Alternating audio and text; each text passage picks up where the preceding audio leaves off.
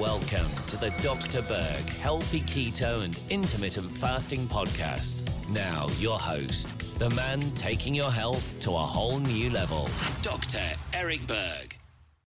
So today we're going to talk about what exercise can do to your immune system.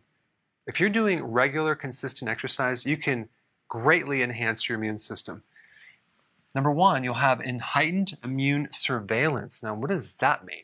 Well, on the internal part of your body, you have a barrier. It's all the internal skin.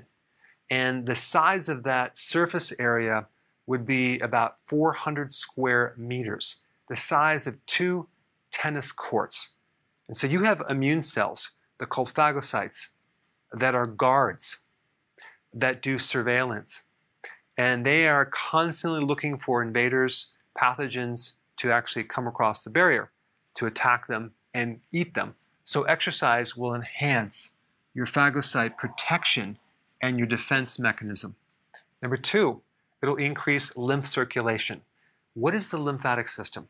Well, you have the circulatory system, where blood is traveling through your arteries, and then it goes down into these small little capillaries, where the blood then can cross into your tissues, and it forms lymph. So the lymph system is like your backup system to the circulatory system.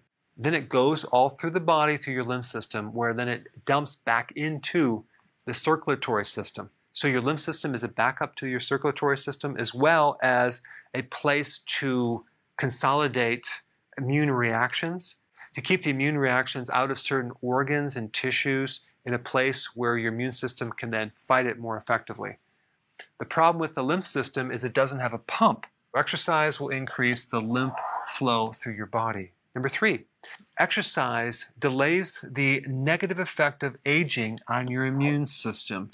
So the more exercise you do, the younger you're going to be, because what you have to realize is that as you age, your immune system gets weaker and weaker and weaker. In fact, the thymus gland, which is on top of the heart, which does all the training for the T cells, literally shrinks down to nothing when you become 80 years old. Number four, exercise can enhance the immune defense mechanisms as well as how fast your immune system responds to infection. And number five, and I think this is probably the most important thing, is exercise can reduce mental stress.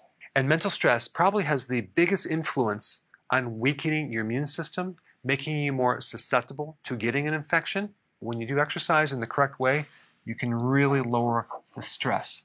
The trick with exercise is to exercise in a way so as not to activate too much cortisol. And really, to do that, you just have to make sure you don't overtrain and you get enough sleep. The healthier you are and the more recovery you have, the less you have to worry about this. So certain people can do ultra marathons and actually not even have that phase their immune system.